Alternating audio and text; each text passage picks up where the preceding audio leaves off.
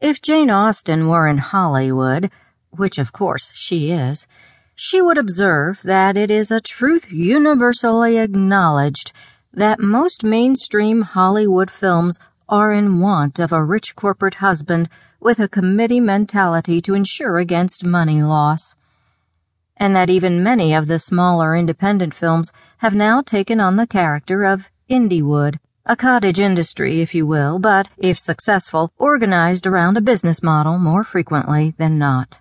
Instead, it has fallen to a different genre to revive and let loose the rivulet of creativity, innovation, and, may as well put it out there, star power that used to, and is used to, drive movies.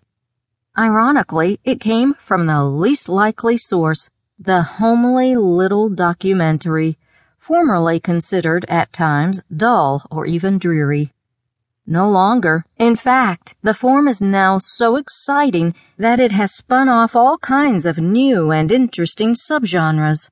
Protean-like, the doc now incorporates personal filmmaking, documentaries and rockumentaries, socially conscious docs, nothing new there, old-fashioned talking heads information docs, and docs with an inserted narrator starring him or herself. The documentary is turning out to be a kind of pluripotent stem cell that can develop into many new forms. Like stem cell research, it has a lot of controversy surrounding it.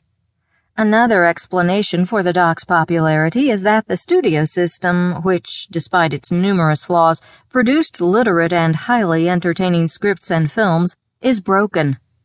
Documentaries instead are filling the need for intelligent entertainment.